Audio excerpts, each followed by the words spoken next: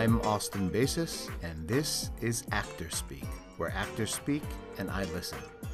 Welcome back to part 2 of my interview with actress Eileen Gruba as we continue the conversation.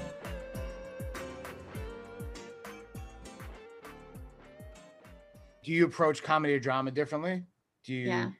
I feel like ultimately it's again adjusting the dial and raising the stakes or making it life or death, because I generally feel it's funnier if it's more important.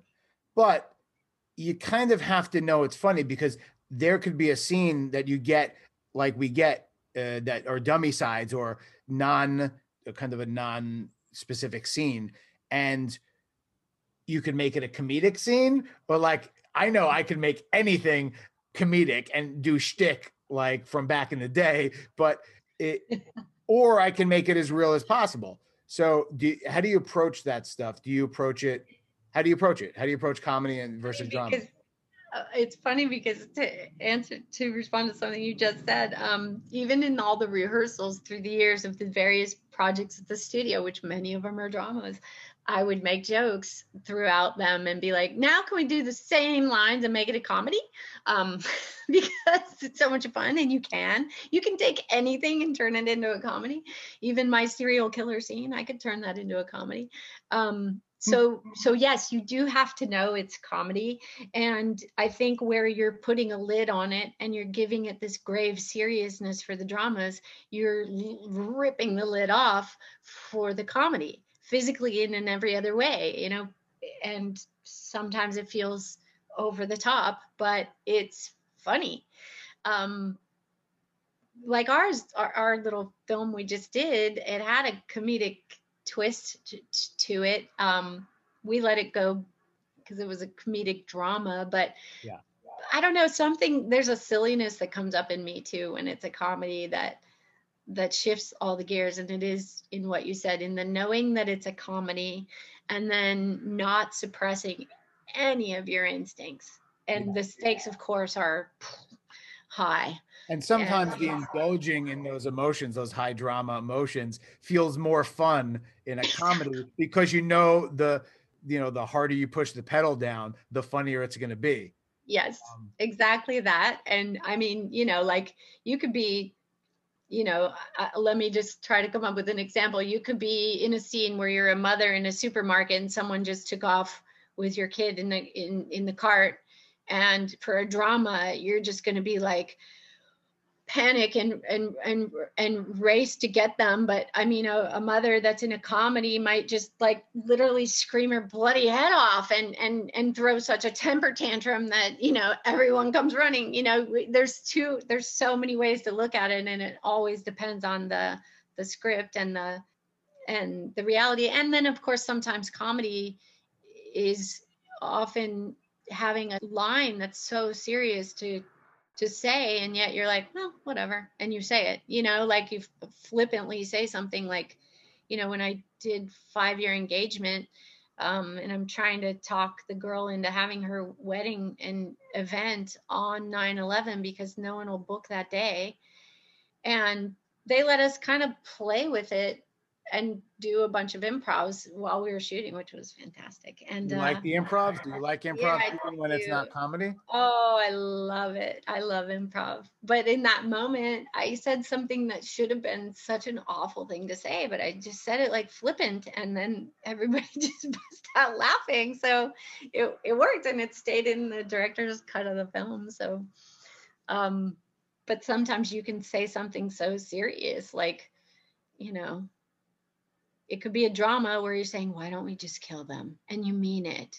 Yeah. But it could be a comedy and you're like, oh, why don't we just kill them? Yeah. Who cares? Like it's two Yeah. totally different things, Yeah. So that cold case experience on set, was that, because I like to think, I could look back on certain memorable on set experience where like, I don't know if I ever had that moment where the whole crew cheered, but not all of us could be you. But is that the on-set experience that you remember most, or is there something else that stands out as like the one you're gonna look back on most fondly, you know, when you're an actress in her 70s or 80s, still working, Um, obviously? there's one that stands out to me as the most a teachable moment from a superstar. And then there's another that stands out as a huge moment for me, the actor, and the life I've had. So I'll tell you the first one that was the most teachable moment for me as an actor. Mhm. I auditioned for a movie where I would be playing opposite Brad Pitt, and I was so excited. I was like, yay. And I never get into studio auditions. So I was like, wow, I love Brad Pitt. I met him in New York years ago, and I wanted to work with him again. So then, like 6 months later, I get called that I've booked this movie, but it's no longer a Brad Pitt movie. It's now a Russell Crowe movie. So I'm going to be working directly with Russell Crowe and Jason Bateman. So I get on set and I'm not sure what to expect because I'm in awe of Russell Crowe. This is just not that long after Gladiator and all that. And I'm like, wow. And he introduces himself and he's like, come sit with me. He like pats the chair next to me, come sit with me. And we sit and we talk. And he's asking me all about my life, where I'm from, all this stuff. And I'm like, we're talking about Alaska, where I was born, and life, just things. And he was just so engaging and so kind. And I was like, wow, he really wants to talk. You know, it was just, I felt so welcome and just hanging out with him and goofing off. And then we get to the little rehearsal process, and then the director yells action. And I knew in that moment, I knew what Russell Crowe was doing. In that moment, as soon as they yelled action, he knew how to draw me in seconds because he knew me. He was studying me that whole time. He had me blushing in seconds, which is what was called for in the scene. So much so that it threw me, I was like, he moved me in seconds. And I was like, wow, that's what he was doing. And then he was so much fun to work with. He actually had them write in more and bring me back another day. Unfortunately for me, the scenes got cut from the movie, which later made sense because Robin Wright Penn is his love interest in it. And it just became, the scenes were, it just didn't work. We Yeah. looked too similar. They did our hair and makeup too similar. At the time, she had the hair just like mine, the same, and then he's flirting with me, so it just didn't work for the movie. However, it worked for me as a very teachable moment. A big star who knew how to light up that screen. I was shocked at how fast he could pull another actor and pull them right into feeling on the screen with him. He blew me away. I'll never forget it. And it was such a joy working with him. I really had a blast. The other event that I'll never forget was a moment where I felt like, okay, Eileen, this career is going to pay off. We're getting there. We are getting there. And that was when I booked a movie in New Orleans and I got to play opposite someone I had watched every movie she ever did multiple times. I was in awe of her work, and that was Jessica Lange. I had watched Blue Sky 10 times. I could probably go play the movie tomorrow if I had to. I know it that well. And her Francis movie and the riveting work she did in her early years, I had watched every bit of it. And I always looked up to her and her work.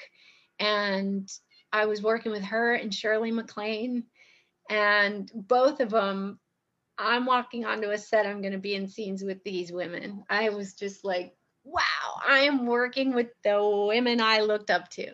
And that's when I felt like we're getting there. And it was really fun to sit and have conversations with them and be engaged and even be able to tell Jessica Lange, you know, how I had felt about her work and grew up watching her work. And it was just something I'll never forget.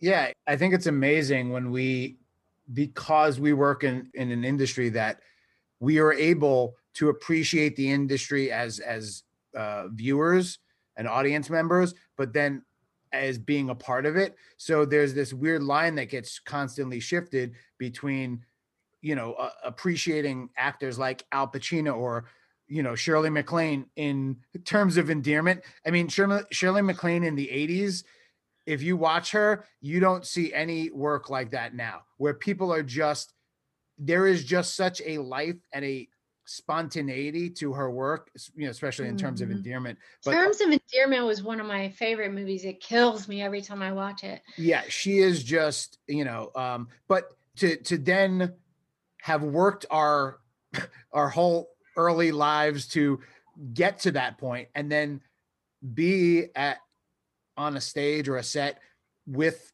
one of those people and then be a contemporary or like a colleague of theirs while doing your own work and trying to like balance this inner child or inner appreciation of their work with what you have to do as the character. I think in a trained actor, you're able to use that energy for good in your work. While if I maybe earlier in my career had worked with certain people, I may have let it get away from me, and not had to kind of like, rein it in. So for those experiences, and especially for the one with Russell Crowe, because I find that I've heard so many stories about actors trying to get performances out of other actors.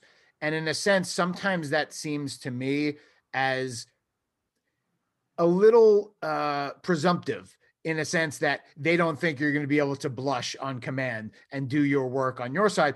But I do agree that in situations where you're working with people and you're having these personal connections, that an outside experience, like 20 minutes of conversation before you have the scene, will benefit the scene and the interaction between you two, because that veneer of strangers is gone, even though you've only known each other 20 minutes. So do you feel like chemistry is basically what I'm talking about? Do you feel that that is something that can be engineered, like in the case of Well, Russell Crowe, or is it just like a magical thing that we can't put our, fingers on? I think it's absolutely a part of our craft.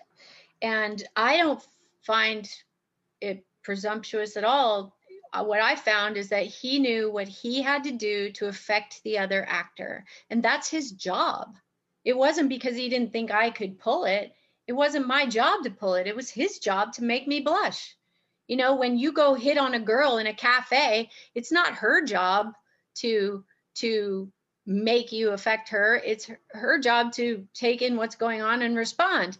So um, it's your job as the guy who's asking out the girl in the cafe to get her to say yes, whatever that takes. And what Russell Crowe needed to do in that scene was get me to fall for his charms so that I would sneak him through the restaurant and do what he needed me to do. So he was just doing his job. And I believe that if you're a great actor, your focus is completely on the other actor. It's not on yourself. It's on the other actor. And what do I need out of that person? And that's where the most brilliant performances come from. When I worked with Shirley MacLaine, she did a very similar thing. She came up and she said, "Young lady, come sit with me." Same as Russell Crowe did. She wanted to know all about me. She wanted to know why I was limping. She wanted to know all about my life. So I think the strongest actors know they have to find their way into you if they're going to get what they need out of you. And so I think it's important to know that it is a two-man job every scene if there are two people in it. Yes. I have been on films where the lead wasn't trained, wasn't skilled, didn't understand that it's we're pulling it out of each other on that screen, and she refused to be in the room when the close-ups were on me. And I was young at the time. I was very, very young at the time this happened, but I happened to have been working in a movie with a lot of really skilled, super accomplished character actors. And one of them had even won like the Canadian Academy Award, which I don't know what that one's called, but But anyway, he was that caliber, and he was watching it go down, and I was sitting there going, so I just gave her everything I had for all her close-ups, and now we turn it around and I got to work with a stick on a point on a stick. And he pulled me aside, because he was watching, and he pulled me aside and he was like, let me tell you what to do. I'll stand there if you want to, but here's what you need to do. And he just gave me a few, just to not let it throw me, because I was young and I'd never had that happen before. And then he stood opposite the camera and worked with me. And then he said to me, bring it every single time. Give me everything you would have given her. And she's going to one day wish she had been on the other side of this camera. And sure enough, what I watched, what happened when the film went out, is that the character actors pulled their game, and they did, and she didn't, and I learned a lot from that one too. So I think it's really, really important to work with and collaborate with your people. And anytime, like I just worked on Dark Hearts with Brian Gleason from the Actors Studio. He was such a joy to work with, and so easy to connect with. And we built chemistry. We went to lunch. We talked about life. We talked about the challenges we've been through. We built a rapport. I had known him for years at the studio. He wasn't around all the years, but I'd known him in the past, and we really, really built that chemistry to where even Barbara Bain called me up and said, I really felt the history you two had on that screen. And so we built it to the point where, and at the studio, I learned how to do that.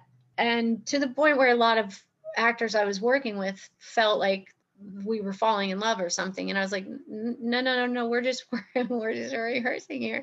This is the work we do. But you should be able to make people fall in love with you, or build whatever it needs to fulfill the work, the story.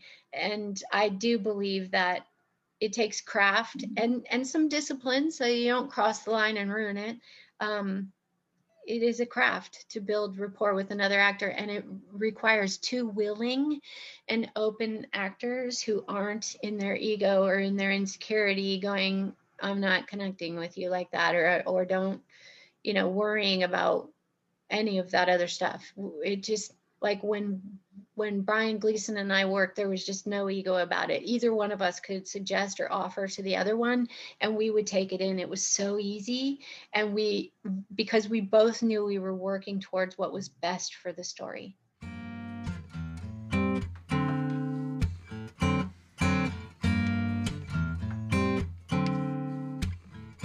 So you've worked with obviously a ton of idols and people that you looked up to. Are there any actors, actresses, writers, or directors now that you respect their work and look forward to possibly working with in the future? Yeah, and actually there are a ton of them that I would love to work with. Obviously, I would really love to. There are some actors whose performances have really moved me, and I'd love to be able to work with them again. Like, I remember being haunted after I saw the movie Murder in the First. Haunted by Kevin Bacon's performance, and I've always wanted to work with him. Action, reaction, right? He is one that I really want to work with. I want to work with Russell Crowe again in a much bigger capacity. I really want to. I want to work with Brad Pitt. I love that guy. I want to work with him. Directors, I wish I could be directed. There's a lot of people I want to work with. Obviously, I haven't really gotten to work in the studio arena, so there's a lot of huge directors I'd love to work with, but some that come to mind are Jodie Foster. I'd love to be directed by her. And Catherine Bigelow, I'd love to be directed by her in some of her big action movies, but women directed. And Greta Gerwig, I've been watching her stuff, and I really would love to be directed by her. These very sensitive artists and creators who understand performance and the level of emotion you can bring to them. There are just so many people. It would be hard for me to go off on any of them, but like I worked with I didn't work with. I worked on the same show with Regina King, so I've come to watch a lot of the stuff she's been doing because we were both in Watchmen, and now she's directing. And as soon as I heard that, I was like, "Oh, I want to be, I want to be directed by Regina King. I want to be directed by Ava DuVernay. I want to be directed by Jane Campion." There's so many that I want to work with. Just so Apparently, many. Regina King has been directing for years with not really a lot of fanfare, which shocks me because she's such an actress that kind of rises to the top in anything she does. You know, she's usually the one that gets nominated, even in, you know, sub award worthy films and TV shows. But meaning not that they're bad, it's just they're not award worthy. She just rises to that level when she touches projects. And so as a director, I don't know if you've seen One Night in Miami, but you could see the skills that has acquired over years as an actress and director to direct a film that primarily takes place in a single hotel room and not make you feel like it could just be done as a play and you're just filming a play. There are certain films that were play adaptations this past year and in years past that it's just you might as well just put a fourth wall on stage and just film the actors and they get their coverage. Like Fences. Did you see Fences with Denzel Washington? Yes. That's when I felt like I was watching actors studio caliber work. Fences. Yep. I would love to be directed by him. I would love to work with her. I mean, Yep. just the. As he's on my dream list of directing or acting. Like, yes, and I'd love to work opposite Viola Davis. That would be an explosive situation, like explosive, exciting. I'd love to work with someone like her. Yeah. And gosh, there's so many I would want to play with. While we're on this, like, love of all these people that we respect, what is it about acting that you love and keeps you coming back for more, even through the struggles and the rejection and all the things we go through to get to those victories and those experiences that we were talking about, you know, those life altering and career altering experiences? There's a lot of shit to go through. What about the craft and acting do you love and keeps you coming back for more? It's a place to put to use all of my extreme life experience. And when I dive into a role, I know I'm being given an opportunity to help an audience understand another person and their journey. And it makes me emotional to even say it, but that is the gift of our craft, is that we get to help people understand each other, which I think is the thing missing the most in the world and missing the very, very most from the community that, you know, I advocate for, that you're also a part of. A community of people that so few people understand or bother to understand because they're so afraid of them. And I feel like in our work, we can help people empathize. We can help them feel the pain and the challenges these characters go through. We can also share with them the courage that it takes to get through these things. So it brings me back. And I write a lot. And I actually have a little piece going up next Monday in Bobby Moresco's class that is one that is the closest to my heart. And even when I'm writing, I'm thinking, okay, how do I get them to know these people, to understand these people, to care about these people? And as an actor, I try to help people understand all the levels of what someone's going through. And that's what brings me back. And I feel like I didn't have all this extreme life experience for nothing. You know how they have this saying that if you spend 10,000 hours doing something, you'll succeed at it. Well, I started thinking about that and adding up 29 years and easily 10 hours a day, sometimes it's 20 hours a day, working on my acting, my writing, my producing, my casting, my creating, my rehearsals. When I look back and add up my hours, it's probably closer to 120,000 hours I've put into this career, it's a lot of work. I've given up everything for it, literally everything. And it has given me a place to put all the challenges of my life. While going through this career, I've also beat cancer, lost both my parents, watched my family fall apart, had a marriage fall apart, lost the ability to have children, had my leg rebuilt many, many times, walked for 20 years with my bones hitting. I'm just hitting the surface. What kept me going through all of that life was being able to put it into my work, put it on that stage. You know, there's a song that I always listen to that my little brother sent me years ago. That's this song from these guys in Ireland, and it goes something like this. Take that rage, put it on the page, take the page to the stage and blow the roof off the place. And I love that. life, when it hits you hard, gives you a lot of pain and rage, you got to put it somewhere. I think I'm probably still alive because I have a lot to say. I have a lot I want to accomplish. I have a voice that I feel is important for an entire community of people who've been left out through not just decades, but centuries. And the work gives us a voice. Yeah. You talked about people being scared of this community that we're a part of, that we support, that we try to advocate for, and you specifically advocate through your work and representation.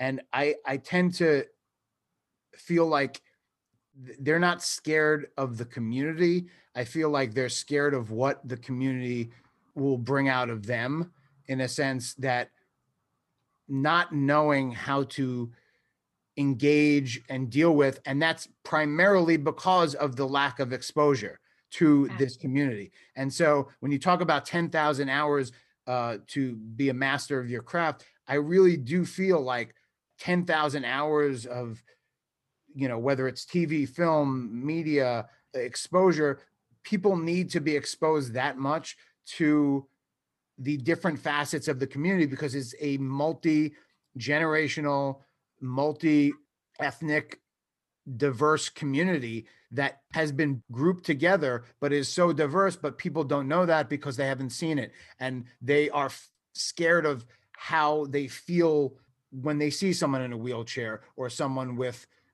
a disformity or limb difference. And so I really do think you are doing amazing work towards that acceptance, that greater acceptance in the world and in media, and that we'll get to a point where people will be acknowledged for their perceived differences. You know, to be blind to these things, it's a matter of appreciating the differences and respecting that each person has a point of view and a perspective that's worthy of screen time, stage time, time in this storytelling craft that we were part of. Right. There's a huge desire in my guts and my heart to get people to understand that all of these people are simply people. Our common thread, the reason we're even a community, is because we have a common thread. And the common thread is that we have challenges, health challenges, or visible, perceptible challenges that have caused other people to not treat us fairly or give us equal opportunity. That's the common thread.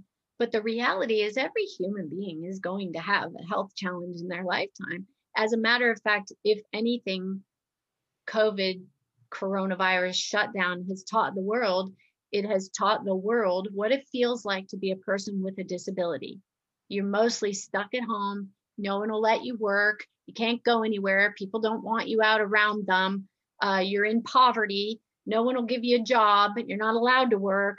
You can't get in places. You're afraid you might die. You're afraid you might not get the medical care you need. And I say, welcome to the world of disability. Yeah. Because this is what people with disabilities deal with every single year of their lives, all their lives. So if you don't like it, in the year of COVID, then perhaps we should look at the fact we shouldn't create a society where that's done to a whole lot of people all the time just because we're afraid of what they're going through. Yeah. So I feel like it needs to be put out there and talked about and shared, and stories shared, so that we realize that these are just everyday challenges, that people deal with. You deal with diabetes, and so every day that's your challenge to deal with.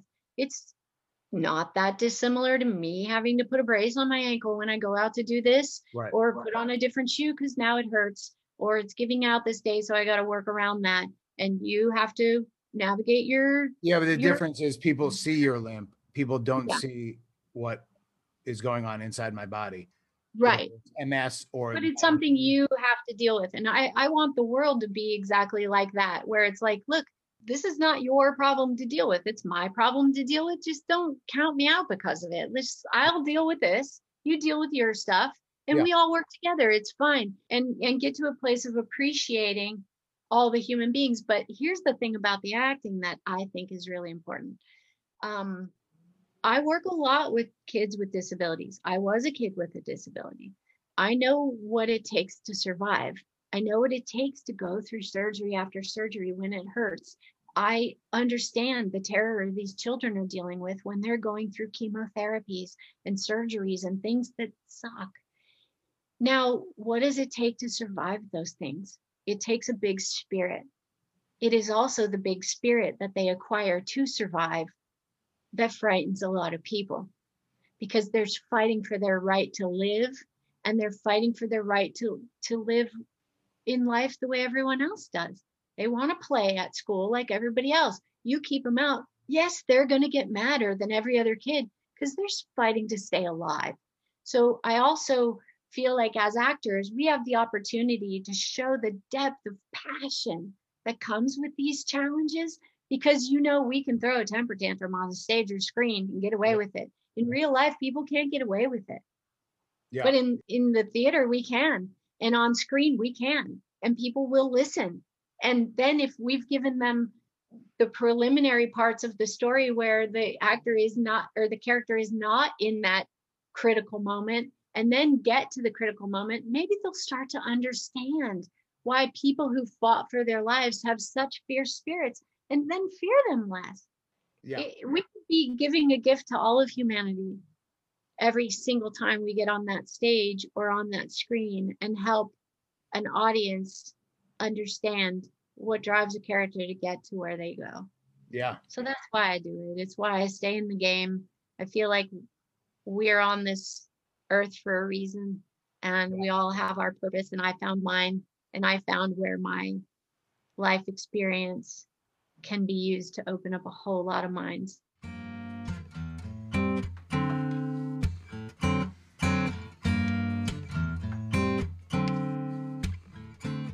Now, I've never been asked this question, so I'm going to give it to you because I know you'll answer it. But what's your least favorite aspect of our business? Like, what if there was one thing you could change about it, what would it be, and what is that thing, and what would you do differently to change it? If I could change one thing about our industry, it would be that every single person who ever goes up for a job, any job in our industry, is measured only by their skill that they're bringing to the game. And that is it. The best human being wins every time. No more bullshit. If I could change our industry, it would be to remove all the politics and get down to what is the best possible way to tell this story, and who is the best person to do it, and forget about all the rest. I hate the politics of our business. I hate the hierarchy of our business. In the younger years, it was even worse, way, way worse, where people actually thought they were better than you. If they, as a human being, they felt like they were some hierarchy because they were the working actor and you were the not working actor. Well, I don't agree with that. Yeah. I know that if you're a trained, skilled, hardworking actor, you deserve where you got. And that's that. And a lot of people are just as skilled, but didn't get the breaks. didn't get in the door. They had something that made people discriminate against them that had nothing to do with their skill or their craft. What I'd love to see is an even playing field where the best craftsmen get to play, that there's an open door for the people who are trained and ready. But on that level, the same. I've always said, when I'm creating the shows and when I'm casting them, I'm not going to let any amateurs step on my stage. I'm just not. This is a business, and it's a craft, and it's a skill, and you have got to learn what you're doing before you jump into the pool, because you're muddying the waters for all the trained actors out there. And just because you have the people, or you're connected, or you've got the money, or the publicist, or somebody in your pocket, doesn't mean you're good at what you do. So that would be what I would change the most about this industry. And I know that wouldn't be a popular point of view, but the reality is there should be some sort of standard of skill level or training or learning. And I know everybody will say, yeah, but there's lots of people who never trained and blah. Well, that's not exactly true, because they got their training as a child working with one of the best directors or 10 of the best directors in the industry. There is a lot to be learned on a set when children come in and they've been brought up in the business with the best directors. You learn on every set you work on. So they didn't not have any training. They had even the best actors that everyone's like, oh, they dropped out of high school and then started working or being a stand-up comedian, like, Jim Carrey, for example. There's certain people that achieve that level through their talent and ambition, but at a certain point, you got to think most of those people have worked with a coach, or at least in a training environment, or with a trained teacher to accomplish what they've done. Very even few people. Carrey, he was performing all his life. A lot of them do it on their own in many, many ways. Yes. They're creating their own things. That's all learning and training and skill. Yeah. What I hate is when people, especially the more my name goes out into the world, you wouldn't believe, Austin, how many people contact me on a weekly basis saying, I want to be an actor. Can you put me in your shows? Right. That's like saying, oh, I want to be a surgeon. Can I cut you open? Yeah. I want to do it. I got a knife. Yeah. Are we going to pick that surgeon? This is the craft only looks easy when really good people are doing it. Yeah. Yeah. So you kind of put your goals as an actor in a lot of your answers, and it is to open minds. It is to give a voice. It is to show the truth to maybe people that haven't seen it or ignore it on a daily basis. Is there some aspect of your life goals and your work as an actor that you feel come through? So when you work as an actor, what do you feel is your personality trait that shines through the most through your work? Definitely. I know that the personality trait that shines through the most is that I am an extremely passionate person. And that comes through in everything I do. I'm also a person who never gives up. And then I can often put that into my characters. I'm a person who fights hard. Like I said, 120,000 hours. A lot of people give up after a few thousand hours in this business, but I've put my hours in day and night, 7 days a week for many, many, many, many years. So I never give up, and I can put that into my characters and my passion and my fire. I've even literally, Austin, been going into surgery while I was still submitting on some projects and sending off my resume while I'm being prepped for surgery. I've literally come out of anesthesia at MD Anderson Cancer Center and groggy, wake up, look at my email, and no, I have an audition. I'm in Houston. I'm half cracked on anesthesia, calling my friends going, you got some lights, some lamps or something? Can you guys read for me? I need to put this audition on tape and send it in. I have never been a person who just quits. I don't give up. And if there's an opportunity, I take it, even if I'm at my worst. I've trucked up flights of stairs on crutches to show up at auditions, and I will always do that. Even when I went down in my cancer battle, I wrote an entire screenplay while I was down and we sold it. So I'm always writing. I have a lot of dreams. I have over 20 projects in my computer that are comedies, dramas, features, television shows. I'm always working on more of them. And I have a dream. There's a few projects that are so close to my heart. One of them is the one I'm going to ask you to dig into next, that I know will be world changers. And I have to get them done. And when I do, I want to raise the bar. Carmen is always saying, raise the bar, Eileen, just keep raising the bar. I want to make sure that every actor in it is at the top of their game. I want to make sure that I get to hire all the people that did get missed. I can't wait until the day I get to walk into the actor's studio and be like, hey, Eric, you're working next week. What's your schedule? Here's your script. I don't even want to make them audition. I've been watching them work for 30 years on that stage. I've written roles for so many of the actors I adore over there. I can't wait to call them and say, you're hired, and bring them on the set with great directors. I hope that we'll still get it done in time so Lou Antonia can direct a little of some of those episodes, and Alan Levy and some of the directors there that I adore. I can't wait to do that. And projects that matter, because when I write something, I believe it matters.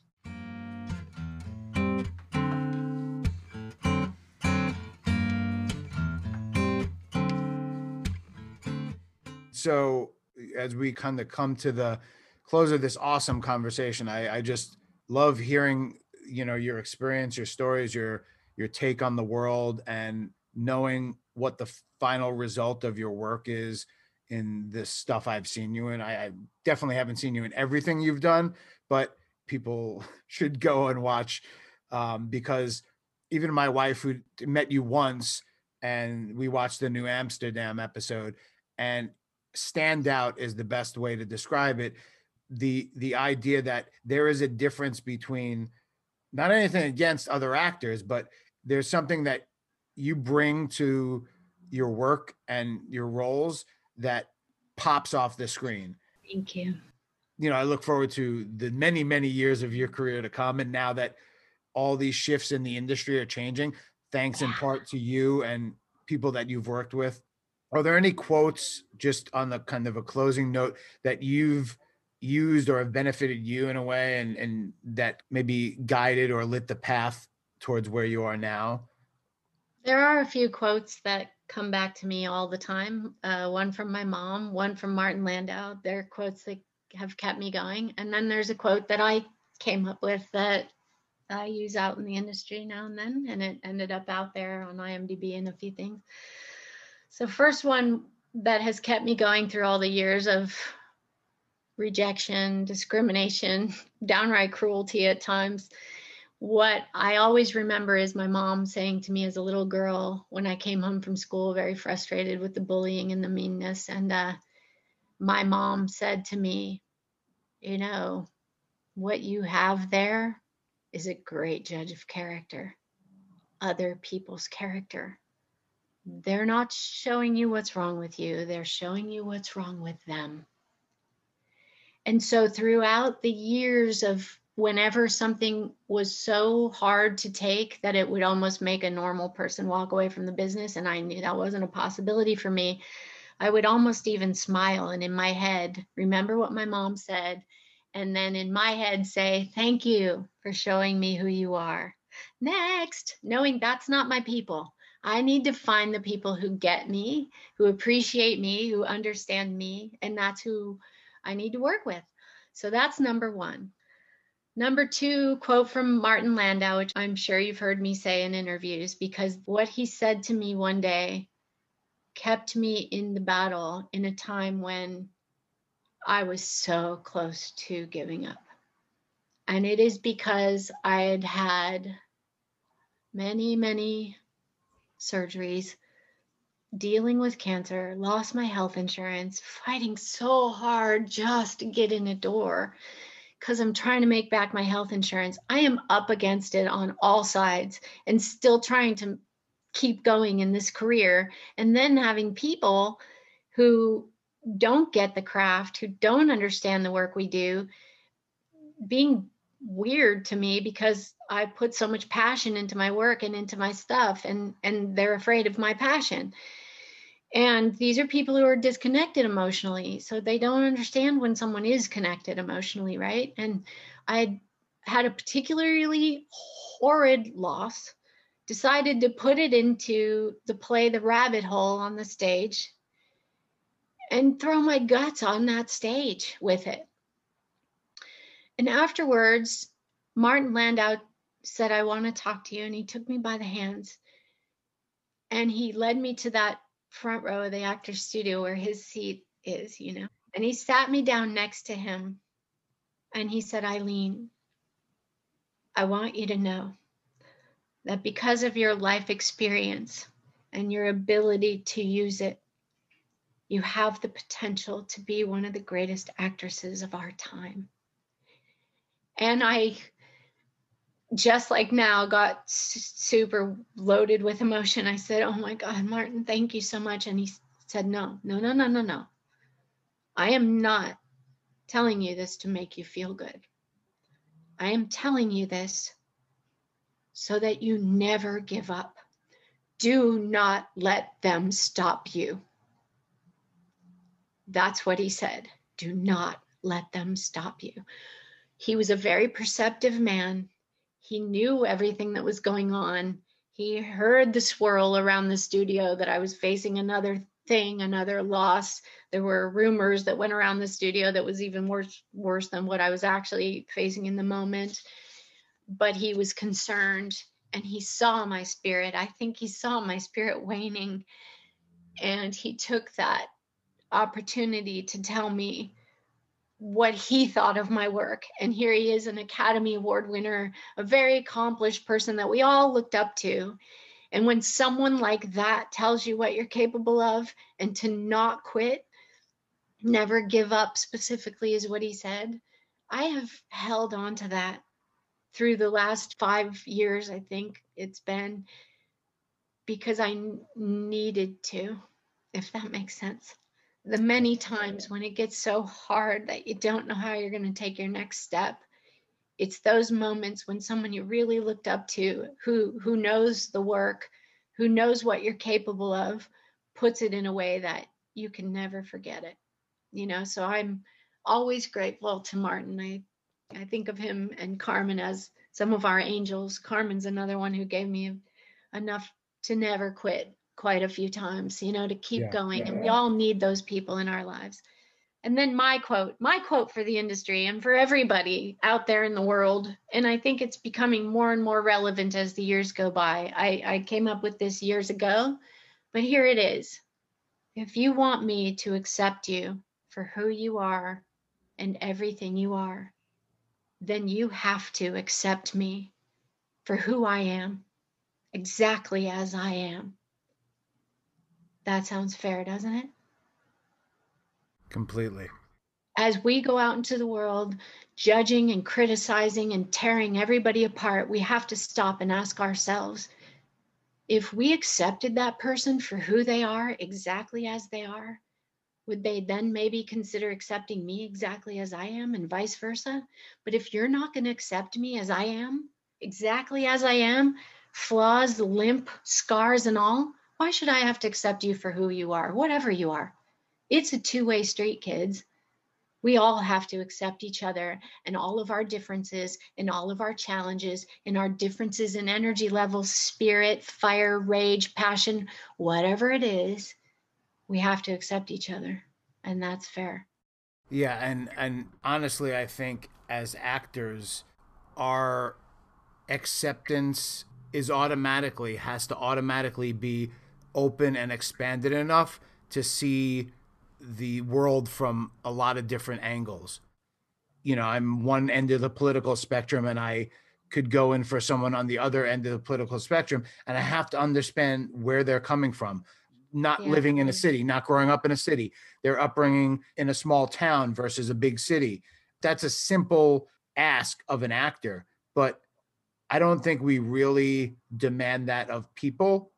Mhm. And I think what you're saying is, I think it's time to really demand that of people. I think the world will be a better place if people were kinder to each other. And, you know, just because one person has a limp and another person doesn't, has no judge of their character, and you don't know that the struggles of the person without the limp.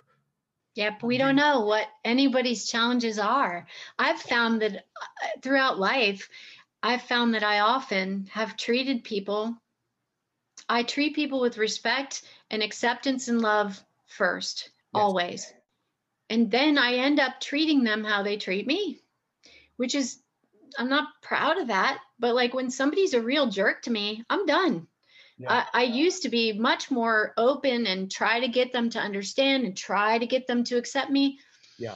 There was even a time that I'm a little ashamed of in my, maybe it was teens or 20s, where I was like, okay, you want to point out what's wrong with me and make fun of me in front of everybody? I'm going to point out what's wrong with you, and I'm not proud of, but we're all learning, we're all growing. And now I try not to, but I do turn off to people when they just won't accept me for who I am. There's nothing I can do to change them. And I'm like, well, then I don't have to accept you. It's where I've gotten. And to me, that's maybe 10 years from now, I'll look back on how I feel now and look differently on it. But right now, I'm just like, I'm open and accepting and loving to everyone until they've shown me that I can't be, that they're going to harm me or reject me or keep me out. But if you want me to really be open and love and appreciate and accept you, you've got to do the same for me. We've got to give people a safe place to be who they are and unfold and share what they have to share with the world. And when we all give each other that safe place to share, because you're right, we don't know what somebody grew up with. We don't know what's been drilled in their brain since they're little. We don't know what world they came from. And we don't know why they are the way they are. But we're all different. And that's what makes life beautiful and colorful. And I used to always say, my mom used to bring me these huge boxes of crayons when I was a little girl in a wheelchair, and I would draw these amazing worlds of everything I wanted in the world, everything I wanted to create and build and be in. And my boxes of crayons had so many colors. And you can't just take out like 20% of the colors and think it's all going to work. You can't. We need all the colors. Yeah. And life is a very colorful experience, and highs and lows, and some people are one level and some people are another energy level, and some people are skilled at this and zero skills here, but this person has these skills. And it's when you bring communities and groups together to make a film, to make a project, to build a building, to change a world, that it's all of our experiences and voices together that make it work for the bigger segment of the population. So if you want to make a big impact, you've got to have a lot of voices weighing in so you can reach more people, a lot of experience weighing in. And I can't possibly, Austin, I can't possibly bring to a table what you can bring to a table, because you've had, I don't know how many years you've been on the planet, but however many years, I know it's more than 20. I can't possibly. More than double that. I cannot possibly have lived in your brain for all those years. So all I can do is step back and step onto a stage or a screen with you like we just did and go, oh, I can't wait to see what Austin's going to bring to the table. And I can't wait to see what he does with what I bring him. Yeah. And I think just to finish here, that's what I love about the craft of acting. That's what I love about your work, loved about working with you, that you made me better in those moments because you were, even on my coverage, bringing a level of commitment and passion and emotion to those scenes that allowed me to open up a deeper level of my own commitment and passion in those scenes.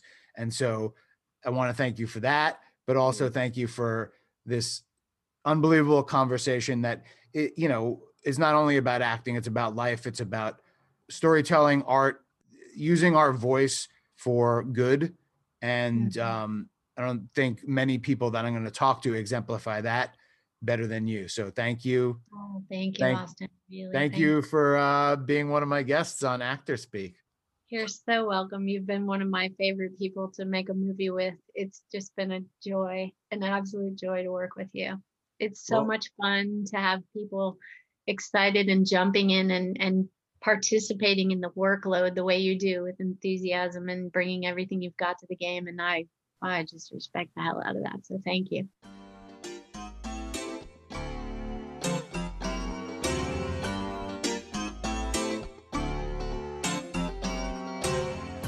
Thanks again to Eileen Gruba for speaking with me, and thank you for listening. And thanks to my lifelong friend Jason Liebman and up-and-coming musical prodigy Dylan Hazen for composing and producing the Actor Speak intro music and theme song. It pays to have talented people in your life, and I'm extremely grateful for this sweet tune. One last note. I want to give a special shout out to Jenny Josephson for her guidance in conceiving and producing this podcast. Thanks for all your advice, patience, and support. Subscribe to Actor Speak on Apple, Spotify, or wherever you get your podcasts. And if you rate and review us on Apple Podcasts, you'll be eligible to win some cool Actor Speak swag. Once again, thank you for listening. This was Actor Speak.